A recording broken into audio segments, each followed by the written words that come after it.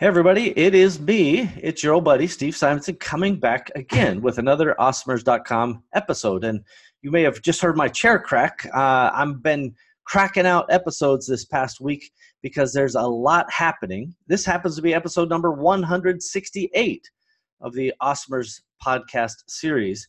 And today we're talking about the Amazon seller counterfeit war.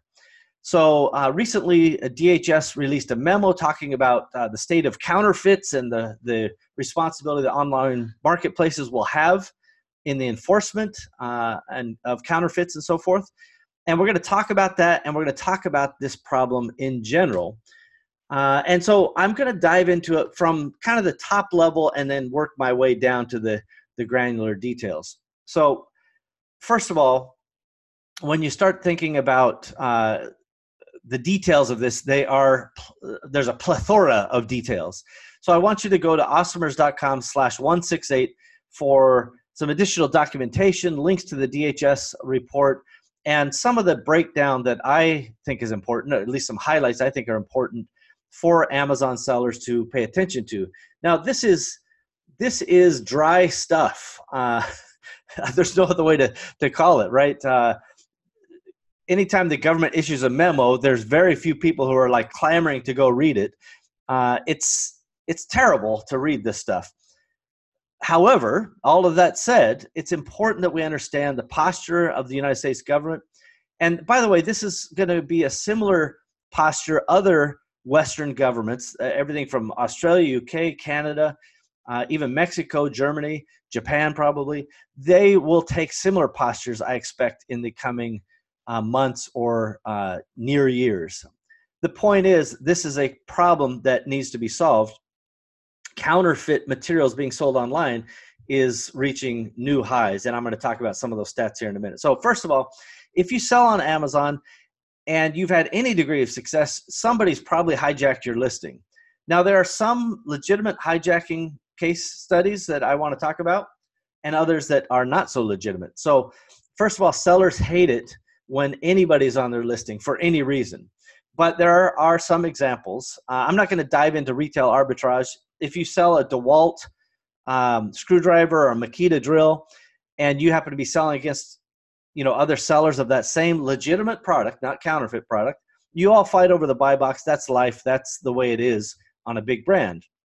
But my focus is on people who are creating their own brands, because that creates equity and it gives you the potential to exit with a nice equity and build some wealth. That's my kind of forte, and that's what I believe in for people. And I think you can do that using e-commerce. I think you can do a D2C play, that's direct to consumer. And that helps you establish yourself as a brand, a micro brand, an emerging brand, however you want to think of it.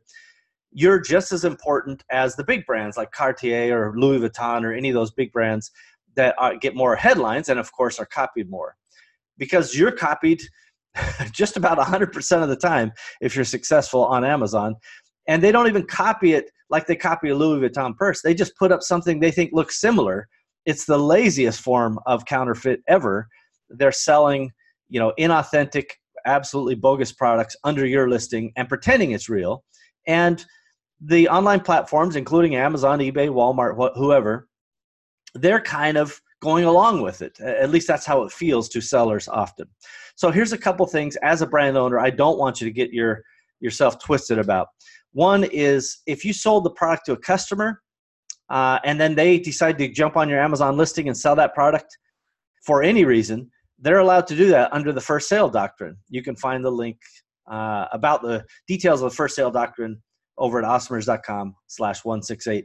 This is essentially the right for anybody to buy something and resell it. And that's a fine premise. I think it's good for everybody. What it means is, if you do a bunch of giveaways on less reputable platforms, and then those giveaways come back to haunt you on your own listing, there's nothing you can do about that. Now, yes, it's against Amazon terms of service for people to buy products on Amazon using Prime and then resell them. But that hasn't stopped people from doing it. And the unintended consequences that happen as a result of that are just life. And that's one of my axioms: beware of unintended consequences. That's just the types of things that happen. So if somebody bought it from you, whether it was a free giveaway or a highly discounted purchase or even just a regular price purchase, they can resell against you, I suppose, on your own listing. That's life. That's first sale doctrine.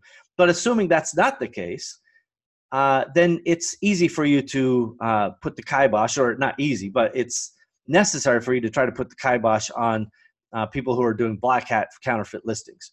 So the other legitimate case is like if Amazon Warehouse is selling your product, maybe they reimburse you for the product, a return, a lost item, whatever it was, they reimburse you, and now they found the item and they want to sell it. That's also legitimate. But these volume-wise, unless you're doing nutty giveaways using unreputable platforms, they should be very few and far between. It's not going to interrupt a decent volume listing. And if it really bothers you, just buy the product and take it out of the equation. So there are ways to deal with it. The things we're mostly concerned about are people who are pretending to sell legitimate products on your branded listing and are not doing it. In fact, most of them don't even waste the time putting your fake logo on it or putting your fake stickers. We had a case where we were selling product, and Amazon itself was, put that in quotes, the Amazon vendor, a client, was sending in fake products on our brand. And it was a heck of a time trying to convince Amazon that that's not our stuff. We had to make the purchases. We had to do all these things and jump through so many hoops. And the people at Amazon that we were able to interact with were still like, yeah, we'll give you your money back. But they didn't put the crackdown on and blocking that Amazon vendor who was clearly selling pirated or counterfeit materials. And that's unacceptable. So if we just step back for a minute and we say, if you're a brand owner, you shouldn't have to face other people selling on your brand, your product listing, fake stuff. That's the premise that we approach this. And so I think that's an important thing to note, because many sellers have the feeling that Amazon's part of the problem. They have no real incentive in the minds of sellers. Again, Amazon has its own opinion, which I'll do my best to articulate here in a moment. But many sellers feel like Amazon makes commission either way. Doesn't matter if they sell a legitimate product or counterfeit product, they make their commission either way. So what incentive do they really have to put the kibosh on it? That's why we have to jump through so many hoops and we have to do so many things, and why programs like brand registry are not super effective in the minds of most sellers. Now, doing my best to create a fair picture, Amazon says, hey, we're stopping 1 million seller accounts and 3 billion counterfeit listings. We're doing everything we can, and we continue to increase the effectiveness of brand registry, and we have Project Zero and transparency and all these other things that we've developed to try to make it better and better for sellers. And I can't dispute that they're trying to take some actions, but I do dispute that they're certainly not acting with the same urgency that it impacts sellers, right? The fact that somebody from China could jump on my listing, the product could be 3 or 4 weeks away, they could sell during that time. The only way for me to get them off sometimes is to buy the product, wait for it to show up, and then show that it's a fake product via photos and comparisons to the original authentic product.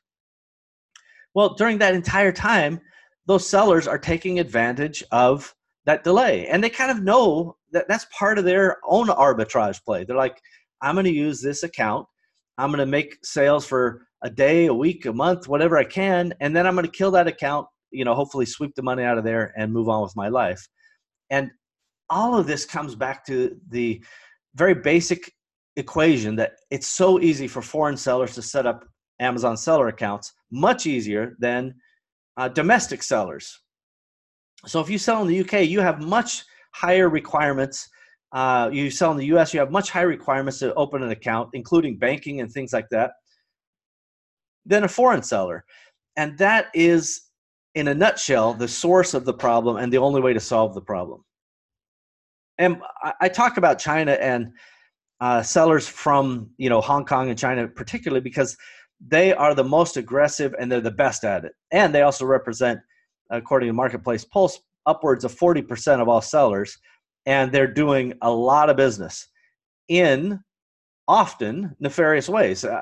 I don't have any data to support this, but my sense of it, my instinct, is that out of 100 U.S. based sellers or 100 UK based sellers, maybe there's 10% that are bad actors. Out of China, it's maybe 60 to 70%. Not because they're bad people as a percentage. I'm not comparing people to people.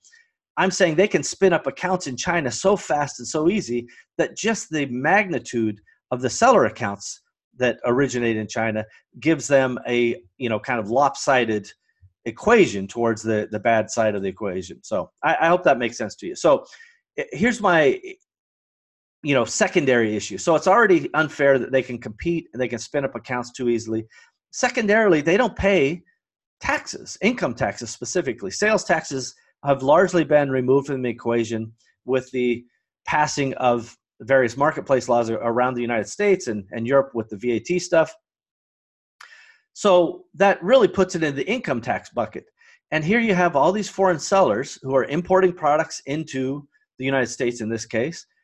They make their sales and they have an edge of 40 to 50% on that net income, making that money where we have to pay it to the government. And that is, again, an absolutely unfair advantage. And it's not reasonable for us to compete against that long term. These are economic facts. This is not my opinion. Those are economic facts. So recently, the DHS, Department of Homeland Security, which includes many, many departments, including Customs and Border Patrol and things like that, they issued a report in late January 2020 that talked about the problem with counterfeit items and specifically the responsibility of online platforms, including Amazon.com, eBay.com, Walmart.com, and the rest of them, Newegg and Rakuten and whoever you want to throw in there, that those online marketplaces have responsibilities and potentially liabilities.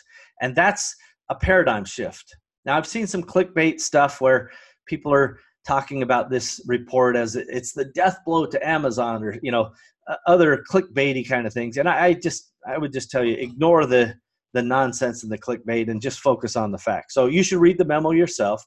Again, awesomers.com/168. We've got a link to the PDF DHS memo that talks about the counterfeit items and its relevance to online marketplaces. But here's a few highlights. And I know I'm talking really fast today because if I slow down, I go through every detail, we would literally be on here for hours. You'll be bored to tears. And I'm not sure that you would get the net effect of this memo. So I'm going to try to boil the fat off the bone, if you will. So first of all, highlight number one, counterfeiting, this is according to the DHS report, counterfeiting is no longer confined to street corners and flea markets. The problem has intensified to staggering levels, as shown by the recent Organization of Economic Cooperation and Development, the OECD report, which details a 154% increase in counterfeits traded internationally from $200 billion in 2005 to $509 billion in 2016. So over that course of 10, 11 years, it's gone from $200 billion to $509 billion, $500 billion of counterfeit trade. And this is just talking about the United States and international transactions. So other factors, the DHS, Department of Homeland Security, talks about seizures of counterfeit infringing goods jumping from the year 2000 to about 3,200 seizures a year to 33,000 seizures in 2018. So a 10x increase in seizures. So that's point one, that the problem is staggering.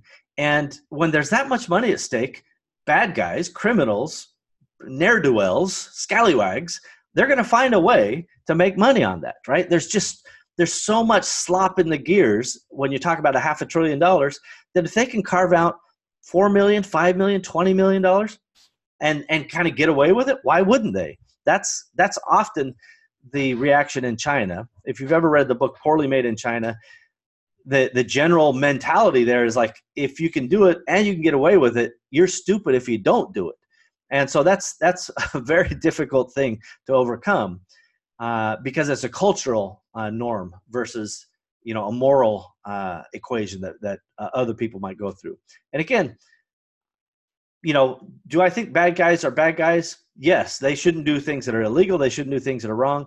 But it's not a criticism of a people. It's a criticism of those individuals who lack the character to do the right thing. Okay, so point number 2 on my highlight reel here is this DHS report talks about the fact that they call it a major e-commerce platform, which means Amazon.com, reports that its proactive efforts have prevented over 1 million suspected bad actors from publishing a single product for sale through its platform and have blocked over 3 billion with a B, suspected counterfeit listings from being published. Now, this is Amazon saying, look, and I talked about this earlier in the podcast, look, we're doing everything we can. But the fact is, it's definitely not enough. And it's falling woefully short of effectiveness because every successful, let's just say, white hat seller on Amazon has experienced hijacking and often experiences it multiple times. And not just hijacking the listing, but the weaponization of Amazon policies, which we've talked about before. Fake IP infringement claims, fake takedown notices, fake safety and health related claims and things along that line, seeding listings with words like pesticides for takedowns. All kinds of weaponization of Amazon policies are being put into place by very intelligent, if not scurrilous actors, right? These are bad competitors, and they face no consequences for this. No consequences. That's a big part of this equation. I'll probably talk about it a little bit later.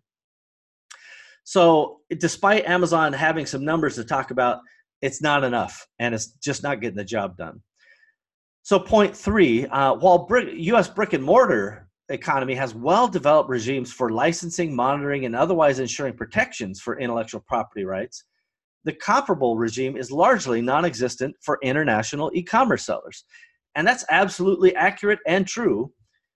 And I have to say, in my dealings with the government, it's rare that they actually get stuff right. And I'm sure there's aspects of this that I could criticize, but the majority of it is insightful and correct from the mind of this particular Amazon seller. At least I think I'm right. Whether I'm right or wrong, I believe I'm right. So let's move on to point 4. Because the fact is, international e-commerce sellers do not have any intellectual property rights concerns today. Point 4 is foremost among the best practices is the idea that e-commerce platforms, online third-party marketplaces, other third-party market intermediaries such as custom brokers, consignment carriers, etc., they must take a more active role in monitoring, detecting, and preventing trafficking in counterfeit and pirated goods. Now, this is essentially a warning for Amazon. It's a warning for 3PLs. It's a warning for shipping and freight forwarders. If you are doing naughty stuff, you're going to have some liability. You're going to have some culpability in the future. Up until now, you've kind of gotten away from this idea that, Amazon, for example, claims, hey, we're just a marketplace. We do our best to prevent counterfeits.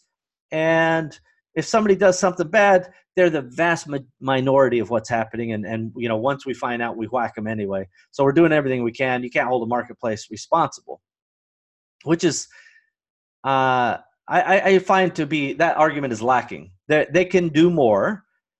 They can do more. Yeah, I'll leave it at there. Let's go on to point 5. In the United States, e-commerce year-over-year sales grew 13.3% in the second quarter of 2019 versus 2018, while retail sales increased by only 3.2% at brick and mortar. Now, I know everybody freaks out about those percentages and that gap, but if you look at the total amount of retail sales, I don't have the numbers off the top of my head, but that 3.2% increase is probably at least half, if not all, of e-commerce sales, not just their percentage of increase. 3.2% of a multi-trillion-dollar market is massive compared to e-commerce. So I know that there's always talking about the retail apocalypse and this and that, and there are many examples of failed retailers, Toys R Us, Sears, who knows who's next. There's many people on the chopping block. Largely, those are companies who are not adapting. The companies who are adapting tend to do pretty well. And there are many retailers who are doing a good job, and they're attracting consumers, and they're making things happen. So the idea that brick and mortar is dead is a little premature to call that. It's just, I think consumers want to buy the way they want to buy. And so being omni-channel, the brick and mortar guys, the entrenched guys, would do very well to have a complementary e-commerce strategy. This is one of the things I've talked about for more than a decade, 15 years. Omni-channel, especially for those brick and mortar guys, is the only way to go. And if you're just a straight e-commerce D2C guy, more power to you. No problem. That's great. You don't have to go into brick and mortar, because the nimbleness that you can move as a D2C is really unrivaled. It's unparalleled. You can zoom around like a little jet boat, and brick and mortar kind of has to move like a big oil tanker, very slow and arduous.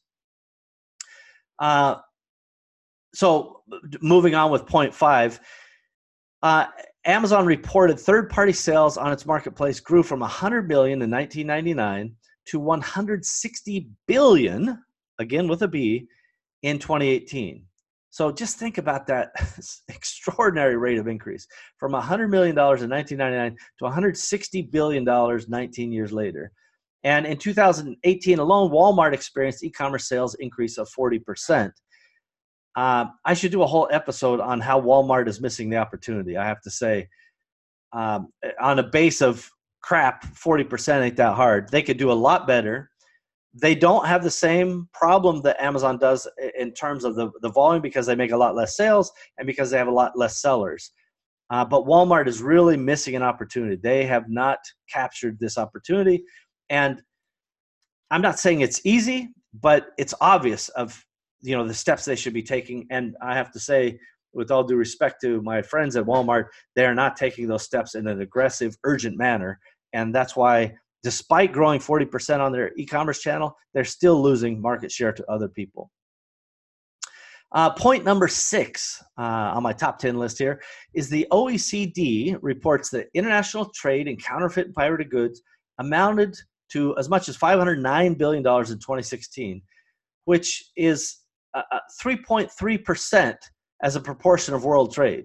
So it's a staggering thing, right? To think that 3.3% of world trade is in counterfeit materials, which is not ideal. And from 2003 to 2018, seizures of infringing goods increased from 6,500 to 33,800, as I talked about earlier.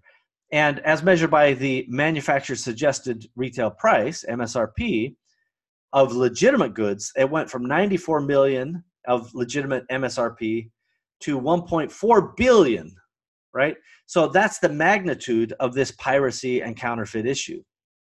And of course, that's based largely on those big brands that I talked about earlier, everything from Louis Vuitton to Cartier to Rolex to whatever. And the truth is, if somebody sold 100 fake Rolex watches, Rolex didn't lose 100 sales, right? None of those buyers were probably Rolex buyers. But the scale of the problem, the units and so forth, is still significant and deserves to have some consideration. So I want to take a minute on point 7 and talk about something called Operation Megaflex. So in 2019, in response to alarmingly high rates of contraband uncovered by DHS, a request from the White House Office of Trade and Manufacturing Policy, the Customs and Border Patrol initiated Operation Flex. And what they did is they used enhanced inspection and monitoring to identify high-risk violators that are shipping and receiving illegal contraband and illicit products and so forth, using international mail facilities and express consignment hubs. So this periodic blitz conducted examined thousands of parcels from China and Hong Kong. So this is not me calling out those two areas. This is the United States government, and carefully cataloged the range of contraband seized. And I put a link to the full breakdown of all the inspections and what they collected and what they found during these Operation Blitz, 3 different blitz. And it's really extraordinary what they found, right? And in 2 days, in July 16 and 17 of last year, they did 9,700 inspections. They found 11, almost 12% discrepancies. And out of those, 212 were counterfeits. So a 2.2% counterfeit rate. Now, That doesn't mean the discrepancies are not counterfeits or otherwise legal. It means that people are making false claims when they're importing stuff. Maybe it's the value of the shipment. Maybe it's the HS code. There's lots of ways the game is played, and they found, 11%, almost 12% discrepancy rate on the first round. The high point on Blitz 2 was 8% counterfeits and 18% nearly discrepancies from the shipments they scanned. In that case, 5,700 shipments, 1,000 had discrepancies. So what this means is just the sheer volume of stuff being sent in from China. It's happening all the time. China and Hong Kong are perpetrating frauds on a regular basis. The low was 2.2% counterfeit. The next round was 8.1. It dropped to 7.1 and then 5.1. But the whole point is, of these thousands and thousands of shipments, 20,861 shipments, the overall counterfeit rate was 5.1%, and the discrepancy, what was claimed versus what was received, was 14%. And I'll be honest, I think that's low. I mean, this is good data, so I can't really, dispute it. But I think there's more happening even than they found. So when we think about these types of things, what does it mean for us? It means, first of all, we have to do the right thing, because if you have a legal entity in the United States or a Western country, there's legal ramifications if you try to cheat the system. There are no such ramifications when a seller is kind of out of reach of the law. And that's part of the issue, and that needs to change. So point 8 moves into the role of online third-party marketplaces. And so the DHS report points out that third-party online marketplaces can easily and quickly establish attractive storefronts to compete with legitimate businesses. Some platforms, little identifying information is necessary to start being a seller.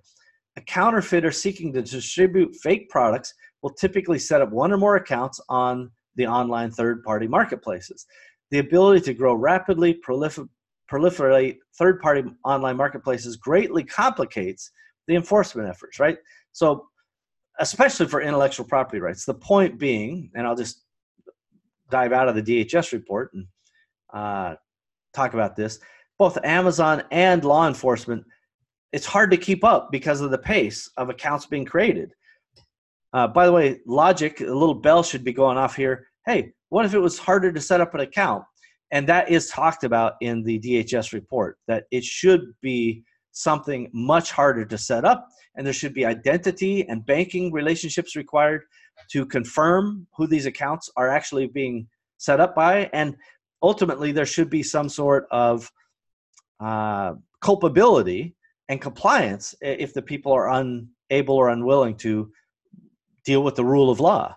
And I'm talking about everything from fake HS codes, fake value of the shipments, all the way to fake products being sold. Unsafe stuff, by the way.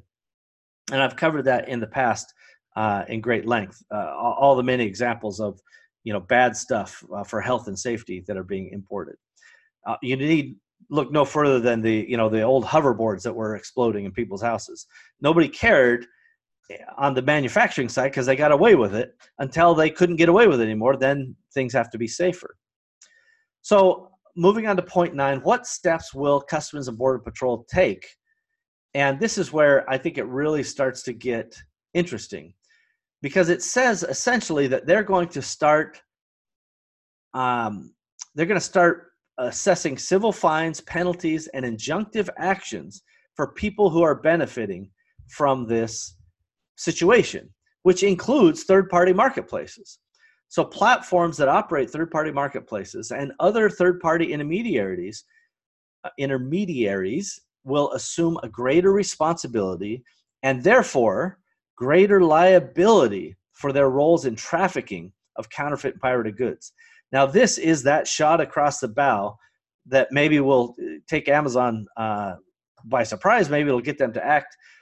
But essentially, the U.S. government's going, we see you, we know what you're doing, and the fact that you're benefiting from this, get ready. We're going to buckle up, and we're going to find ways to scrutinize this. And when we have the evidence that demonstrates that they've unlawfully assisted in the importation of counterfeit and pirated goods, we're going to start doing the following.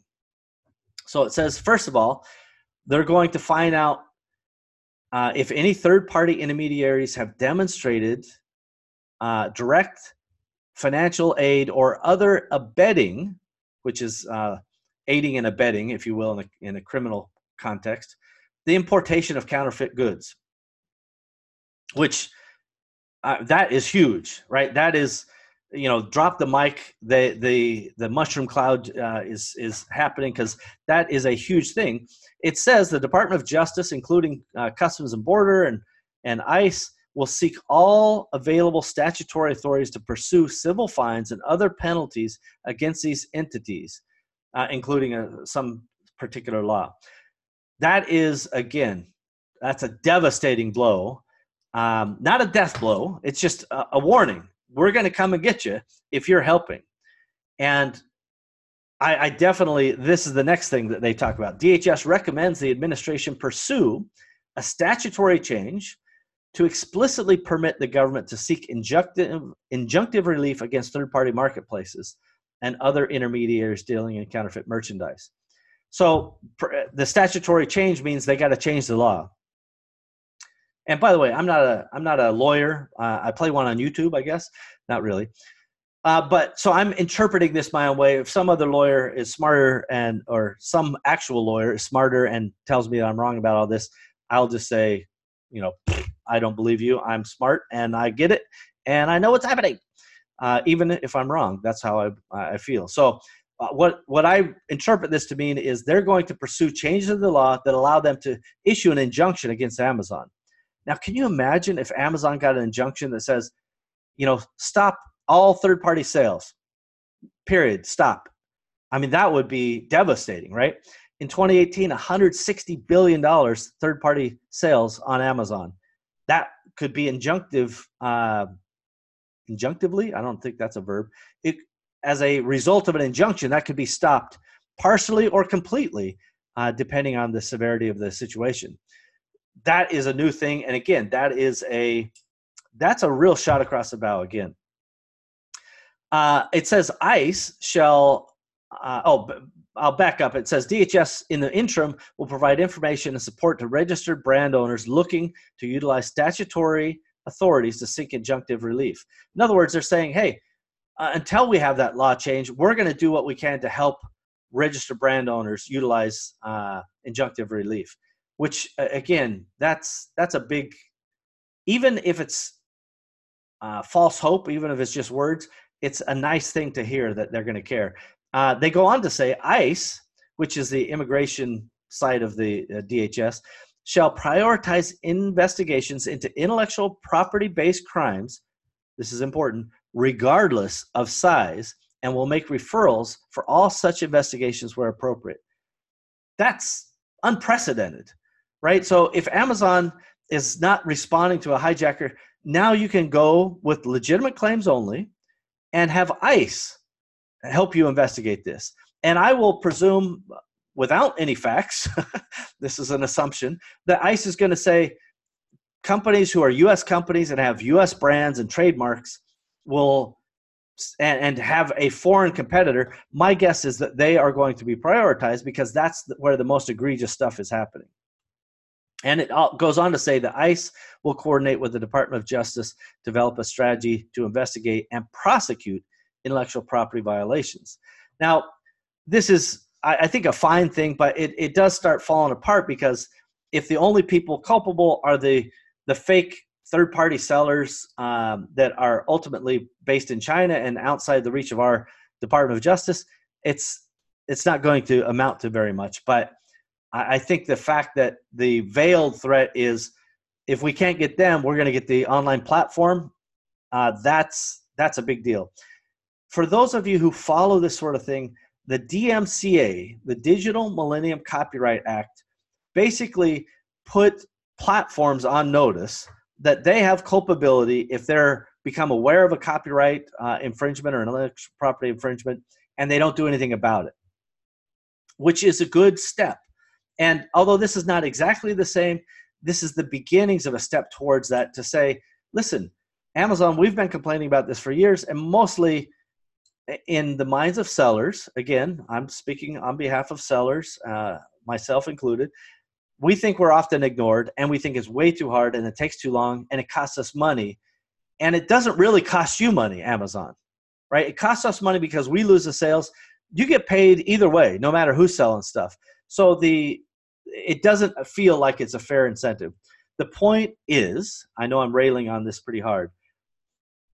If there is culpability for the platform, and potentially whether it's injunctive relief or other relief, including penalties, maybe Amazon will act faster. Maybe there will be a better system for vetting sellers who come onto the platform, for making sure that they comply with U.S. banking and tax laws and other things.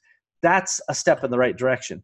And by the way, when I sell in the UK or I sell in Germany, I should be equally compliant with all those local laws and regulations. There should be no benefit that I get for cheating my way to some advantage in these other marketplaces. I recognize that when there are tax laws that are beneficial, people can use them and maximize them. I got no issue with that. But at some point, we've got to have a level and fair playing field. It's, the guys who are in California, I feel the worst for, because they have upwards of 13% state taxes, state income taxes. And then you throw another 38 to 42%, taxes on their LLC, a normal income, ordinary income pass through. That may be over 50% they're paying in taxes on that net income that they worked their butt off to do. And they had to be compliant legally, and they face legal scrutiny if they lie, cheat, or steal. And the guys on the other side can sell whatever. They can, lower the product quality. They can change the materials to be unsafe, and they don't have to pay the taxes. That is patently unfair. All right. Well, you can tell I'm whipped up into a lather today. Point number 10 on my highlight reel here is, and I think this is another very, very important one. The Customs and Border Patrol will treat domestic warehouses and fulfillment centers as the ultimate consignee for any good that has not been sold to a specific customer at the time of its importation. So just to back out of the DHS report for a minute, if you're sending stuff from China to an Amazon third-party fulfillment center, now they are being named as the ultimate consignee because that's not pre-sold. That's just inventory that's on consignment at Amazon. And as discussed in this report, counterfeit products, so I'm back in the DHS report here, counterfeit products evade detection and sit in fulfillment centers waiting to be purchased by the consumer. By treating domestic warehouses and fulfillment centers as consignees in such circumstances, the Customs and Border Patrol can enhance their ability to identify what they call Section 321 abuses consistent with current authorities, and also use other statutory and regulatory authorities to combat trafficking of counterfeit goods.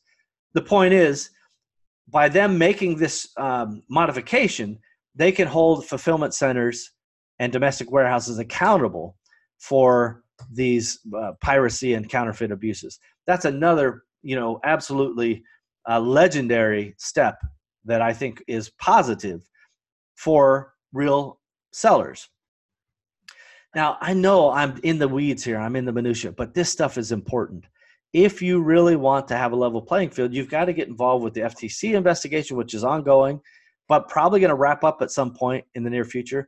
Reach out to the FTC and talk about any situations that you feel are unfair, where Amazon may be favoring foreign sellers or hijackers or black hat tactics, or where you feel like you've been unfairly beaten down, where they've weaponized Amazon policies against you, whether it's IP infringement, false claims, or somebody's monkeyed with your listing and put in, pesticide type stuff. It's important to get your side of the story out there. It's not because I think Amazon is inherently evil, like a bunch of these crazy people I see on the internet. It's just because I think Amazon needs an incentive to move with urgency, because our livelihoods are at stake, right? That's the point that I think is missed. If we can't sell, or we lose the buy box to a hijacker, or we're suspended because some nefarious seller has weaponized an Amazon policy against us, our livelihoods are at stake, right? I got to put food on the table for my kids, so do you.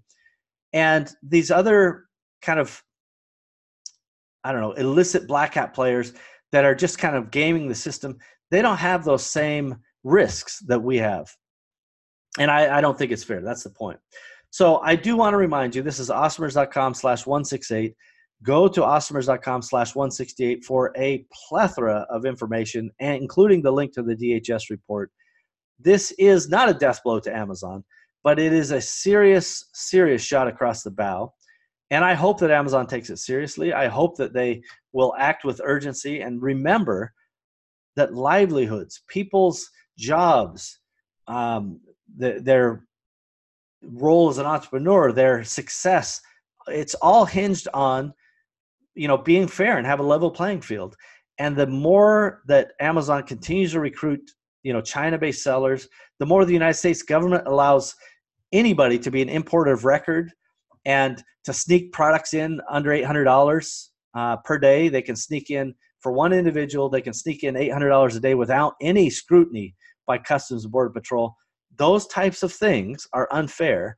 And I think there ought to be some steps taken by both sides to make it better, right? And that's, at the end of the day, consumers are happy if they get something that's what they expected, that's safe, that's fair, that's authentic, and that will engender ongoing trust. Right now, the black hat guys are taking advantage of the trust that Amazon's built up and using it for their own nefarious means or gains. So anyway, that's it for me today, everybody. I hope this is instructive. I hope you understand the point. I may sound like a crazy old guy ranting, but maybe I am. But these are important issues, and I think Amazon sellers should pay attention. So if you haven't already, subscribe, share, go to the podcast, give me a review, whatever you got to do. These are important times, and let's make sure that we share the word about this. Until next time, everybody, we'll see you later.